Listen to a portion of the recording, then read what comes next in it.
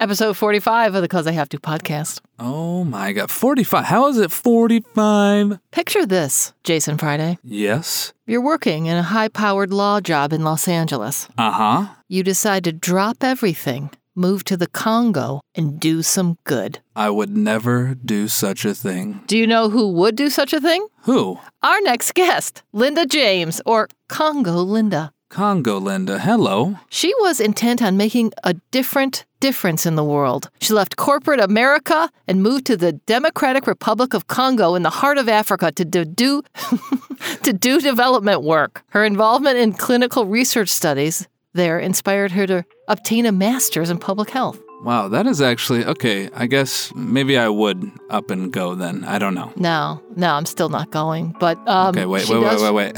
She does pursue her passions. She continues to evolve. High five, Linda. She's coming up next.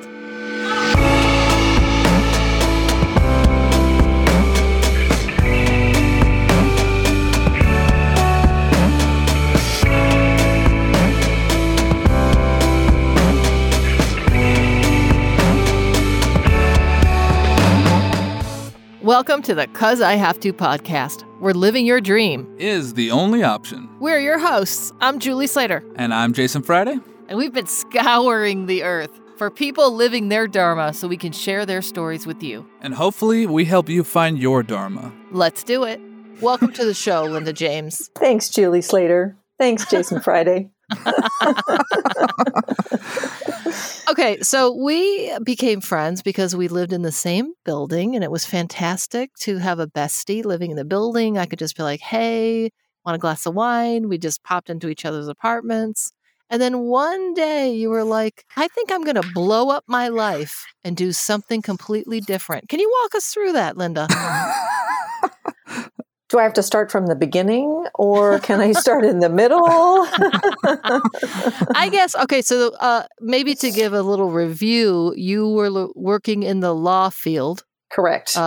And what were you doing then? I was working at a large international law firm, and I I established their West Coast marketing and communications department initiatives here in their Los Angeles office. And I'd been doing that for quite some time. I'd actually been in marketing and communications for about 8 years and decided that I would take those skills and apply them to make what I term a difference in the world. I like that. Yeah. Yeah, that's fantastic. How did that lead you to end up choosing to move to the Congo, and what kind of opportunity opened up for you there? So I sit on a board of a nonprofit that works to raise awareness and support higher education in Congo. And my aunt and uncle were actually missionaries for 30 years in Congo, so it's not like I just spun the globe and picked a location. Where are we going? Congo it is. Exactly. Like, oh, darn it. I was hoping for Italy, but... Yeah.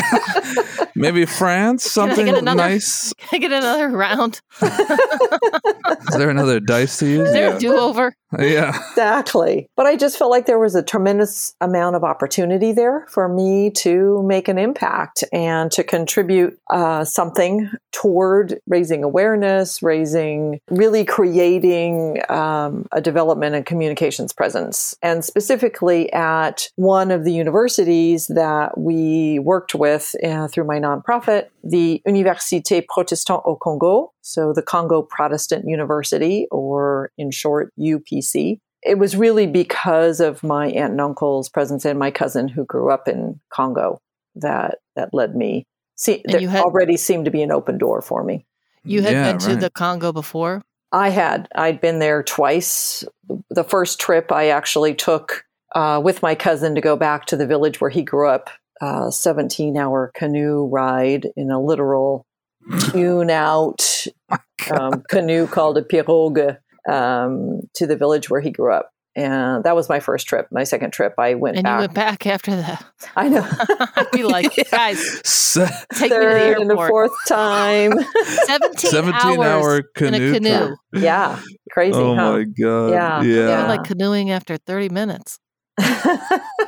You're like, I can't even canoe through Mother's Beach, let alone 17 hours.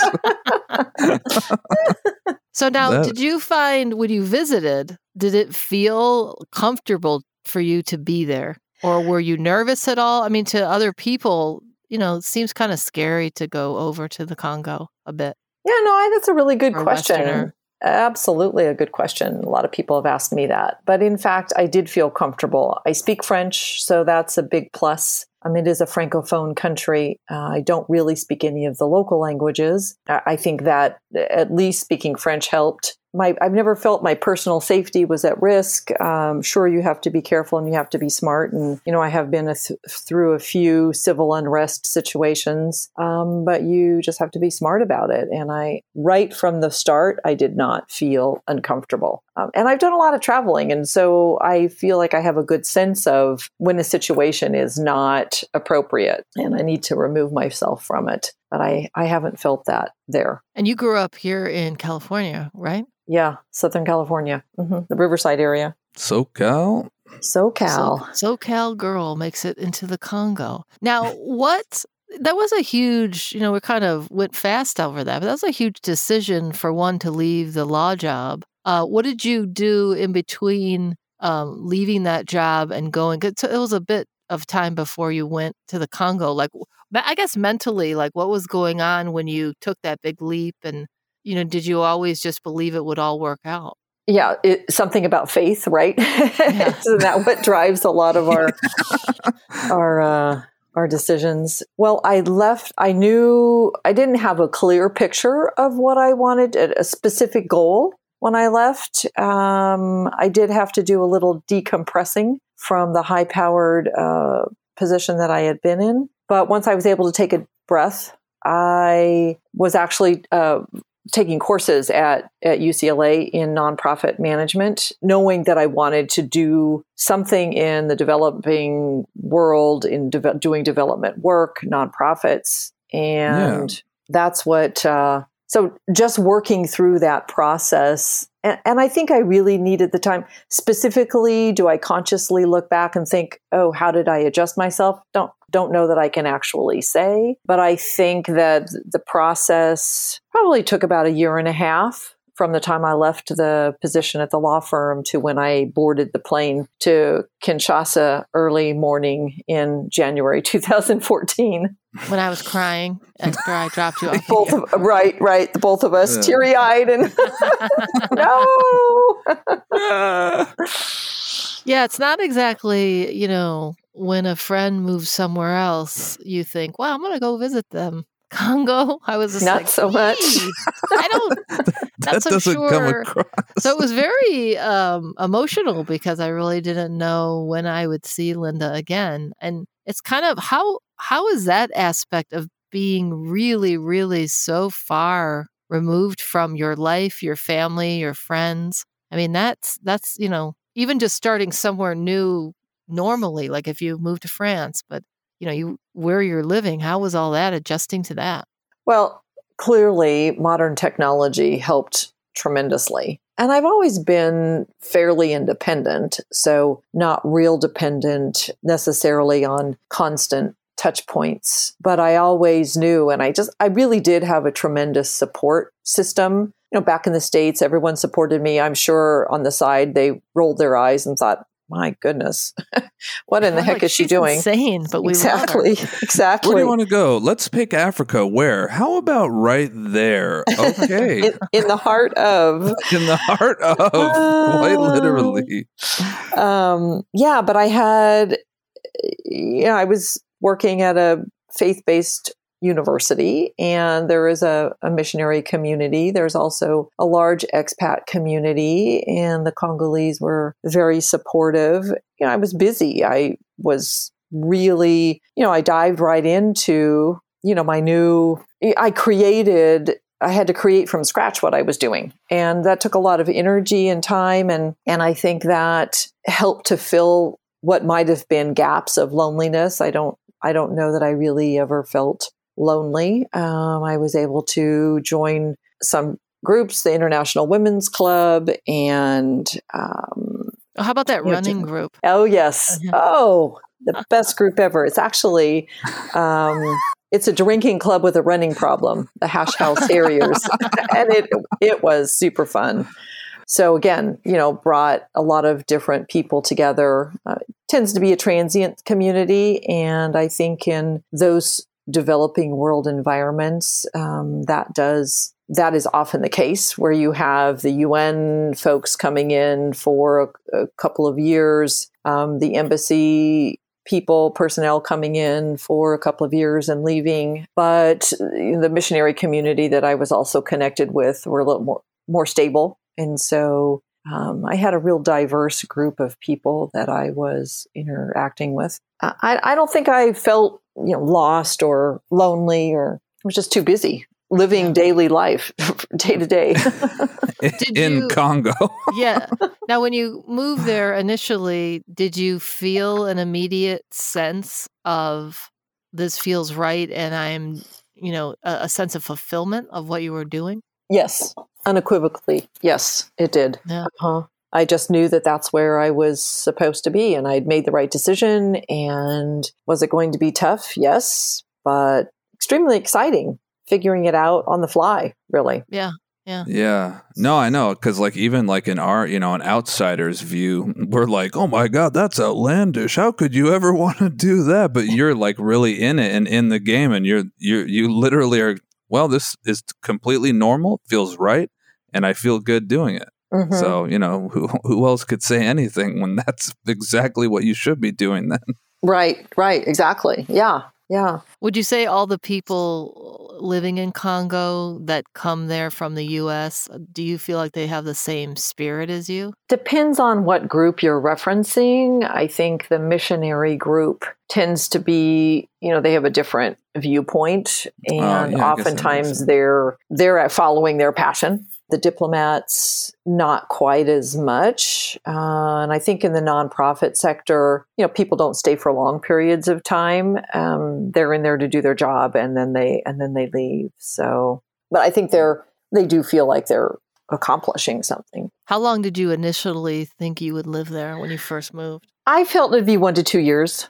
Not really having an idea of what would have happened afterwards, but I really I didn't feel like it would only be 1 year. I felt it might be a couple of years, and I ended up being there 6 and would probably still be there if it weren't for pandemic. Yeah.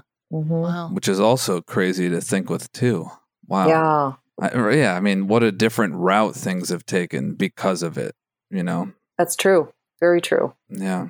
Yeah. I mean, the whole experience just led me down a completely new path now. I mean, Now I'm, doing my master's in public health, and really excited about, the research projects that are going on at the university, really doing some great work with the university. So not only does it benefit me, it also benefits the university and, students and professors there. So it's just been exciting. And I would have never, ever in my wildest dreams have planned to be where I am today. So. And you're almost finished with your master's, right?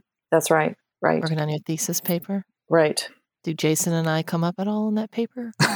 Any chance? You might actually come up in the acknowledgments. How's that?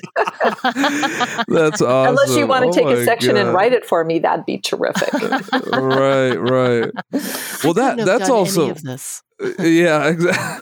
Was the master's program a plan, and if not, did it come up specifically because of where you had taken yourself through Congo and working there and doing what you did there? Yeah, good question. It was as a result of the work that I did in Congo. And, I'd never intended to go back to get my master's. And while I love school, I had never thought that I would be back in school. And it just became clear to me, and speaking to the different professors I was working with on the research projects, seemed completely logical to go ahead and pursue it. And it's been fantastic. It's just really interesting and intriguing. What kind of research have you been involved with? We have run a couple of different types of projects: malaria research project, HIV research project that has resulted in a couple of publications on which I'm an author. So that's super exciting. Yeah. And now we're running hepatitis B and more HIV work there. That's incredible. Yeah, I'm assuming those specifically because that's a huge thing that's occurring over there, right? I mean, right. Yeah, It's a great place to be able to change samples and yeah. So That's the pandemic amazing. I love brought that. you back to you were in London because of the schooling for a little bit while the pandemic broke full Exactly. on, and then chose to stay in the U.S. because it wasn't quite the greatest plan to go back to the Congo while it was. I mean, I can't even imagine with the chaos here what it would be like in the Congo Yeah. with COVID. Exactly. No kidding. Just no healthcare available, and Yeah. even to be able to get medical evacuations out of the country, extremely difficult. So I was actually in London, and in fact, the borders back into the country, to Congo, had closed, so I wouldn't have been allowed back in anyway. So Wow. yeah. So That's, now, yeah. okay, so you're about to finish your master's. What's the plan from here? Would you, like, a lot of people are like, oh, she's not living in the Congo anymore. Like, oh, thank goodness. But now the question is, would you go back to the Congo? What's your plan? Would you return? I've thought about it, and interesting, you go back and forth, and I wouldn't have to go back. It's not like I'm drawn to a specific place. However, that is where my experience is. And now that it's in, not only do I have field experience now, but I also have the theoretical background with the schooling. And I have a lot of with the field experience, the hands-on experience I have there. Now I really understand how to navigate the intricacies, let's put it that way, and the complexities of that particular environment. And so I would be a real asset to an organization or an initiative that would want to work there. However, that said, all of those same skills could be applied in a different environment. So I remain open. I can remain open. What if you did research from a penthouse in the south of France? Wouldn't that be nice? Wouldn't that be ideal? Yes. Talk about throwing that out there. It's just an idea. Someone's passion, right? The first visitor. Ones to, we can come visit you. The first ones to ask, hey, so when can we come? Okay, thanks. And with COVID, you could stay for a long time. Nobody would know the difference, right? That's right. Yeah, exactly. Oh my God. So tell me a little more about if someone said, okay, what are two of the most positive things about the Congo, and then two of the most negative about your experience there? So the two of the positives, I have found the environment there. I guess you could say it's a negative and a positive at the same time. The environment is extremely complex just in the day-to-day life. Just trying to get around, trying to move from point A to point B. Where's the traffic jam going to be? Is the car going to come at me from the wrong way? Is someone going to block the intersection so that, none of us can go through? Are the police going to hassle me for whatever reason? But that's your positives. Those are the negatives. The negatives, yeah. But the thing is, even given all of those complexities, the Congolese people are really very resilient and really bounce back so quickly from the setbacks that they oftentimes have day to day. Well, we didn't have any electricity today, so we didn't have cool air to sleep by. So we're going to get up, we're going to go to work. And we had to, we didn't have running water, couldn't take a shower. We had to do a bucket bath. But we're just going to power through, and we're going to get it done. We're going to get to our job. We're going to put our best foot forward. Do people there have iPhones? Yes. Are they as attached to as much as the US? They are. They really are. Yeah. Yeah. Although it's interesting, it's a society I have found, and maybe I'm going to generalize a little bit, but I found it's a society that is very auditory. And so a lot of, the whole storytelling concept comes in. So communication can be, for me as a Westerner, can be a little challenging. Shoot off these emails. I want responses. Let's have a conversation via email, where they will pick up the phone and call you. And so like the good old days. Exactly. Yeah. But, so it's a matter of learning those different modes of communication, which is part of the challenge of learning to exist in a different environment. Do you think we could find a huge "'Cause I Have to" fan base in Congo? Like maybe they're just waiting for us? Well, why not? Right? Why not? I mean, we just translated into an exuberant response to that from both of you guys. I think I've actually gotten a friend request from some guy in Congo, and he went to that university or something. Oh, because he's probably connected friends to with me. You or something, right? Right. He's like, right. "Oh, this guy looks cool." That's Adam, and I'm like, "Well, because you are cool." So, Linda, what is the big advice if someone's they're in a career they've been doing for a long time and they're like, gosh, I just want to do something totally different. I'm going to quit this and go do blah, blah, blah. What's your biggest advice for that dear soul listening who wants to do a life change? I think you listen to that desire to do a life change and start working toward it. I mean, it's really kind of as simple as that. And that's literally what I felt I did. And it's just interesting how it's just clicked. Every step that I've taken has been in the direction that I'm going. And so that affirms that, the choices that I've made are right. And I was strategic about it, I feel like, at some level. So I didn't just drop everything and think, okay, I want to make a change. I was already headed down a path. And I've had tremendous support from family and friends. Again, they've looked at me a little cross-eyed at times, but everyone's been super supportive. Yeah, Mm-hmm. absolutely. Do you get a lot of visitors in Congo? So my cousin who grew up there has visited me, and that's about it. Yep. When are you coming? No need for a guest room, I guess. Yeah, right. Oh my God. That is pretty funny. Okay, we are at the part of our program where it is 5:00 somewhere, and we're going to ask you 5 quick questions. Linda James, are you ready for it? I guess I am. Bring it on. Okay, question number 1. There's some interesting foods in the Congo. Would you tell us what is your favorite insect to eat? And what's your least favorite? So I know you've eaten a bunch. Yeah, so right. I find termites are nice and crunchy. You could really fried, because anything fried is really tasty, right? Of course. With a little sauteed onion on it and a little pili pili, which is their hot sauce. Kind of has this consistency of Rice Krispies. Oh. Not so amazing. Big into the grubs, the caterpillary kind of white, pulsating kind of grub worm things that come out of the palm trees. Yeah, not so crazy about those. Was there ever anything there that you said, I don't even want to try that? Or do you just always try something?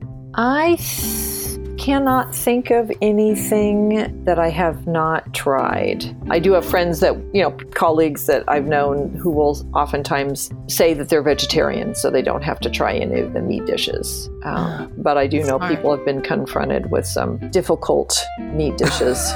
What happens if you're in the Congo at a restaurant? Can you say, hey, I need that to be gluten-free, dairy-free. Can you put the sauce on the side? And do you happen to have no-carb pasta? They probably look at you and say, here's your meal. And it's just exactly. the way they make it. Oh, man. You said hot sauce. Congo hot sauce? Is that like a specific thing? Yeah, it's made from a particular pepper, pili pili. I never brought you any pili pili? No, I want pili pili. You did bring the delicious beer that they have there. That was actually really refreshing, crisp. Oh, yes. And rum. Congo rum. Congo rum. Yeah. Yep. All right. Let's head to question number 2. One thing you miss about living in Congo. So when you're sitting on the Congo River, up above the Congo River, the sun is setting, you have a refreshing drink in hand, the breeze is blowing just a bit, the mosquitoes aren't out yet. It's pretty amazing. Pretty amazing. That sounds amazing. Yeah. I love it. Okay, question number 3. What country is your dream spot to spend the rest of your life? If you could dream a little dream. Money's no object. With us. And we're going with you. So I better make a good choice, right? Choose No. one. Well, I mean, you kind of have to base that on places where you've been, right? I mean, you can't really, like most Americans, in fact, I do love France. I think it would be an ideal place to be. The culture, the language, the community. The food, the drink. The food, the drinks. The brie. The brie. Okay, next question. Question number 4. Have you ever been skinny dipping? If so, where? I love that. I love that was my question. Tell me, Linda, where have you gone I feel like skinny Linda has dipping? been skinny dipping. I see a skinny dipper in her. I mean, I think all of us have a little bit of, fun at some point in our life where we're like, you know what? I'm screwed. I'm doing it. Just do it. Yeah. Nike.